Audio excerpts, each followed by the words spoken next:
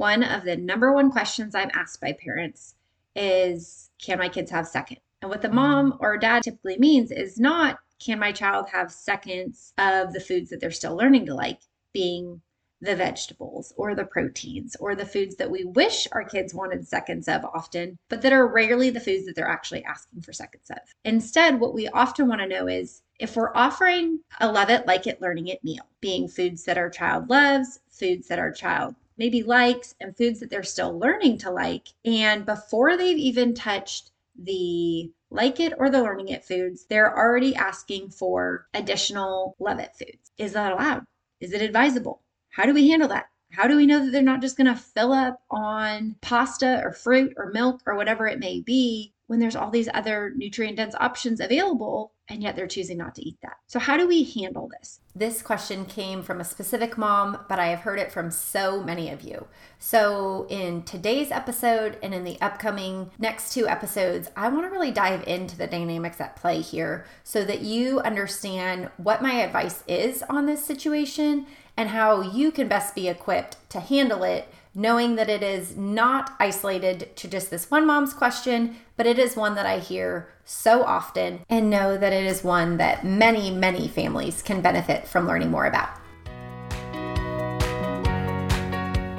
Hey Mama, I'm Ashley and welcome to the Veggies and Virtue podcast. In this podcast, you will find simple menu ideas, kitchen organizational systems spelled out for mom life, and feeding tips and tricks that are both evidence-based and grace-laced. I believe that you can find flexibility when it comes to feeding your family so that you can feel calm, capable, and connected in the kitchen. As a registered dietitian and Christian mom of 3 myself, I want you to break free from the mealtime battles and to feel equipped while feeding your kids all day long. Pull up a stool at my kitchen counter and let me pour you a cup of coffee and say a quick prayer for you. It's time to chat about the mealtimes, messes, moments, and ministry of motherhood.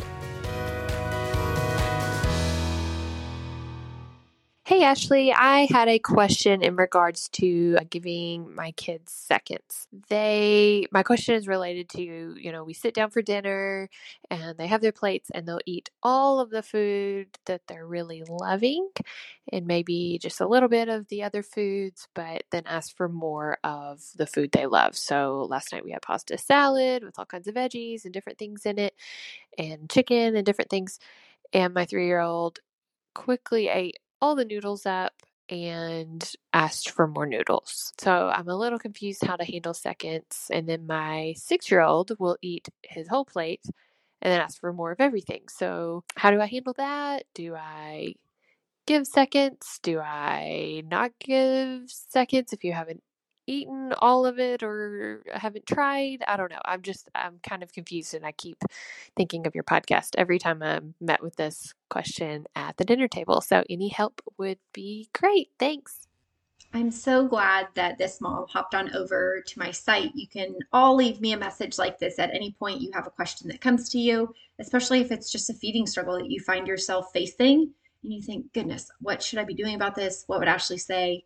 Hop on over to www.veggiesandvirtue.com/ask-Ashley, and you'll get the button right there to leave me a voicemail. And you can just leave me a message with whatever question you have. And I love answering these on the show. Particularly this question is one of the most common questions I get. And that is, can my kid have seconds? Can they have thirds? What about if they're asking for seconds or thirds before they've touched the other items on their plate? And I want us to look at answering this broken down into 3 parts. And each of the 3 parts is going to have 3 parts. So stick with me for 3, 3, and 3. The first thing is going to be, we're going to talk about 3 things not to do when you're evaluating, should I give seconds? Is it okay for them to have more? It is really easy for our automatic response to be one of these 3 things. So we're going to go through that. In the next episode is 3 things that I would encourage and advise you to feel at liberty to do if it fits your family's situation and when it is appropriate to limit additional servings or allowing your kid to have more. Lastly, we're going to cover 3 things that you can do to support this dynamic in your family, to help you not do the first 3 things, and 2, know how to do these other 3 things that will help foster that overall feeding environment and ultimately feeding relationship that you're looking to create meal after meal. So as we first look at the dynamics at play and in this situation, the mom has already decided what meal is being offered. She mentioned that they were having like a pasta salad with some chicken and some other things. And she had decided what, she had decided when. It sounds like they were probably eating as a family in this specific situation. And she decided where. So let's just say they're eating at the counter or the family table or something like that. So technically the mom has already done her job in this feeding relationship. She has decided what, when, and where the meal is being offered. Now is where she begins to hand the baton over to her children to decide if, whether, and how much they eat. However, family after family, I see this being where the baton just drops and maybe the parent feels like they need to pick it up because they have done their job, but we can face so much turmoil at the table when our child is deciding if, whether, and how much they want to eat. And yet we as parents are uncomfortable with their choices. We are uncomfortable with the fact that they love a given Love It food sometimes, and that may be the only food that they want to choose at the table. However, if we overstep this boundary and we hand off the baton and then fumble it with our kid, and our kid wants to take it and run away with it and, carry on that relay at the table, so to speak, and yet we're constantly trying to take that baton back from them, that's just a recipe for disaster. And so what I want you to think about here is what types of behaviors do we as parents do, not projecting this on our kids yet, but talking about like what behaviors do we as parents do in this feeding relationship that backfire and that research again and again says we are advised to avoid as parents because it does interfere with the feeding relationship and ultimately the feeding environment that we're trying to cultivate at mealtimes using this responsive feeding approach. So 3 of the things that I want you to think about that are very common traps, again, this is not to project guilt or shame on you, but it's to help make you aware of some of these things that you may be falling into, maybe without even realizing it, when your child is asking for more of a given food or requesting seconds or thirds without eating some of the other foods that they've been offered. But I want you to see what situations it is not okay to limit more. And that would be if your behavior is one of restriction. And that's one where it's not that the kid can't have more food. There's more food available. There's plenty for everyone. There is more pasta salad in this situation for this child to have. But the parent is choosing to restrict seconds of this simply because they feel that the child needs to eat some of the other foods first. And this feels so counterintuitive to parents. And I understand this firsthand, and I understand this with working with hundreds of families. But we have to realize, is this an internal or an external motivation to eat and to self-regulate? Because if we are regulating our child's intake of any given food, that is opposing the goal that we have to raise really competent and capable eaters who know how to self-regulate. Our children are very, very, very good self-regulators. Where this doesn't work very well is when we as the parents try and help them regulate what their body already knows how to do. And we step in and we begin restricting the foods that we want them to eat. And typically, we're not restricting all foods. We as parents just have a bias towards certain foods. So in this case, the mom was restricting the pasta. And I often turn this around to parents and ask, would you have restricted if it was the broccoli that was in the pasta salad? Would you have restricted if it was the chicken that was offered? Would you have restricted any and every food? And again, that may come into why maybe it's appropriate to sometimes restrict, but I always want you to think about what is your motivation in restricting? Because if it is not one of the 3 advisable reasons to limit additional helpings, it likely is your problem and not your kids. And I know that can be hard to hear, but I think we subliminally think if we limit this and if we restrict them from getting more of this, maybe then they'll eat more of that. And that leads into the second behavior that I want you to be cautious to not be doing, and that is to be pressuring. It is really easy to pressure our kids to eat more of this in order to get more of that. So all 3 of these really go hand in hand because it becomes a little bit of like a reward cycle where we restrict second helpings of the Love It food. We often are pressuring our kid to eat the other food first, say the Like It or the Learning It food. Or if we're not pressuring them to eat that, we might be trying to bribe them and reward them and say, you can have more of this Love It food if you eat more of this Like It or Learning It food first. And all of those things hinder the feeding relationship. All of those things erode trust in the feeding relationship because one, our child doesn't trust us to stay neutral. Our child doesn't know how we're going to respond. They don't know how we're going to respond to a given food. Maybe they were allowed to have seconds of something at breakfast, and then at lunch they weren't, and then at dinner you're kind of sitting there shaky, unsure if they should have more noodles. And do you need to pressure them to eat the chicken? Should you reward them with dinner after dessert? Or excuse me, with dessert after dinner? And our child doesn't know what to expect out of us. And so the parent-child relationship has questionable trust being built. Additionally, we are not telling our kids, we trust you. We trust you to trust your body. So we're not trusting our kid, and then our kid isn't learning to trust their innate ability to self-regulate. And so this creates so many aspects of confusion and compromise in the feeding relationship. And with trust in the feeding relationship, who gets to control what in the feeding relationship? And it just becomes a hot mess.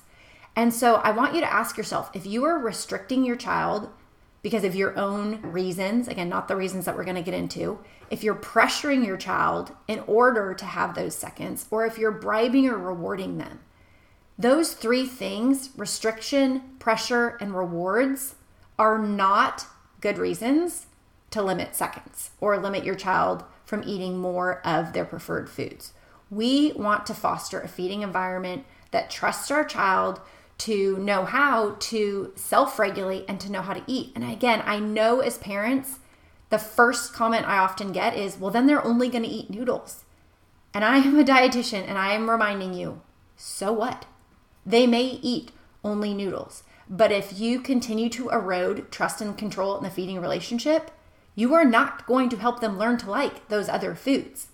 I one time heard on the Comfort Food podcast, it's Amy of Yummy Toddler Food. She used to have a podcast, and I don't know that it's still active, but it was called the Comfort Food podcast. And they had a guest on there, and I remember she said something that I don't know that I'll ever forget. And she said, abundance plus permission equals discernment. And I think as parents, this is something that we have never embraced ourselves. We have never let ourselves have an abundance of the foods that we love because we're too scared of how much we might eat. We're too scared that we might overeat. And we've never cultivated that discernment of how much actually satisfies us and where is our ability to self-regulate with a given love it food, because we've never allowed ourselves to have the permission. We've never allowed ourselves to have the abundance. And so we've never given ourselves the opportunity to discern. So again, abundance plus permission equals discernment. And that's a quote from Lisa Dubril, I believe is how you pronounce her name. And I think it was just such a helpful equation for us as parents to think through when we think about, should we limit a given love it food from our child, or should we give them an abundance as we are able to, and the permission to eat and enjoy it so that they for themselves can discern what is the right amount for their body. Because most typically developing children will be able to self-regulate over the course of a day, over the course of a week, over the course of a month, what their bodies need. But as adults, we often feel so uncomfortable with this that we feel each and every meal, we need to come in and be the regulator. We need to come in and pressure or restrict or reward so that they meet certain benchmarks in what they need to eat so that their nutritional goals are met. But I want you to know that that is narrow-minded and short-sighted. And nutritionally speaking, it is not going to develop a child with the eating competency that knows how to handle abundance of foods that are going to be available to them in the world when you are not around. Endless bowls of pasta by the time they get to college and they can go to the college dining center. And the permission within themselves, the self-permission to eat until they are satisfied and they feel full to whatever amount that feels for them and the God-given body that they have, for them to discern what is right for me, what is right for my body. And that is our goal. It can make us as parents very uncomfortable in the here and now. I know this firsthand. I have 3 kids, all of whom often want more of the love it foods when I would rather them eat the learning it foods. But I also know that my goal for them is a food freedom and a flexibility with being really healthy, competent eaters that doesn't need me to regulate for them. It doesn't need me to dictate if they can have more or not. What they need is for me to give them my permission, for me to show them that I trust them, that I trust them to regulate for their own needs, that I trust them to listen to their body. And I know that there may be times that they overindulge and that they, feel overly full. And that teaches them further how to self-regulate. Each of us as adults has been in that position, whether it be when we were children or as adults, where we just tune in with our bodies, where when we eat a certain amount of something because we either feel the permission to and have the abundance to, or more often, unfortunately, the reality is we often as adults know the hard way because we either have such an abundance, but maybe because we haven't felt the permission to, we overindulge and then we binge on something. And we have to learn the hard way what feels right for our bodies. But I think each of us as moms, it can resonate with us that when we feel that food freedom to have the permission to enjoy and eat and self-regulate the foods that we're being offered, we learn. We know what's right for our body. We know what feels good, and we understand how that intuitive eating mindset and approach works, and we're able to role model that to our kids. And so that's really what I want to walk away, what I want for you to walk away with from today is not feeling empowered in restriction or in bribery or in pressuring certain foods as if that is your win. What I want you to walk away with is that your win is your child being able to discern what the right amount for them is of a given food. And for you as the parent to feel comfortable and for you to harness that food freedom, that abundance is not the evil here. Abundance is not going to interfere with your child's ability to become a really healthy, adventurous, capable eater. That having the abundance is a blessing, that you have the resources to feed your child for their full, and that you have the means to give them enough for them to practice their own self-regulation. So if this is like a totally foreign or uncomfortable concept for you, or you still think I just am off the rocker here, I promise you that this is an evidence-based perspective. Avoiding these feeding principles is across the board correlated with better outcomes in our children and in the eating habits that they develop over time. But I also want to walk you through, when can you restrict seconds? There are situations that just by necessity, you're going to need to. So in the next episode, we're going to talk about the 3 things or the 3 situations that it is appropriate to maybe limit or say no to seconds. And then in the 3rd episode of this 3-part series, I'm going to help walk you through ways that you can set your family up for success with this. 3 strategies that you can put into practice right away so that you feel more comfortable yourself with establishing this feeding dynamic and helping support your child if they do need seconds, but also so you know that your child's not always filling up on seconds when it's maybe some of the less nutritionally dense options. So stick with me for the next couple weeks of episodes and put them all together and put them into practice. Thank you so much for spending the time with me today. I'm glad to hopefully just get to pour into you and help give you and your family some direction in your relationships with food and how you approach feeding your kids and raising them to be healthy but also adventurous and competent eaters. I would love to come alongside you in this process if this is something you struggle with, or if the context of today's episode felt like a little bit too big of an ask to do alone. I would love to partner with you in this journey. All you need to do is go to veggiesandvirtue.com/schedule, and you can schedule a 30-minute coaching call with me where we can hop on and discuss some of the hurdles that you might be having in feeding your family and help you come up with some easy, actionable steps that you can implement right away so that you don't have to feel stuck anymore, but can instead begin moving forward in how you feed your family.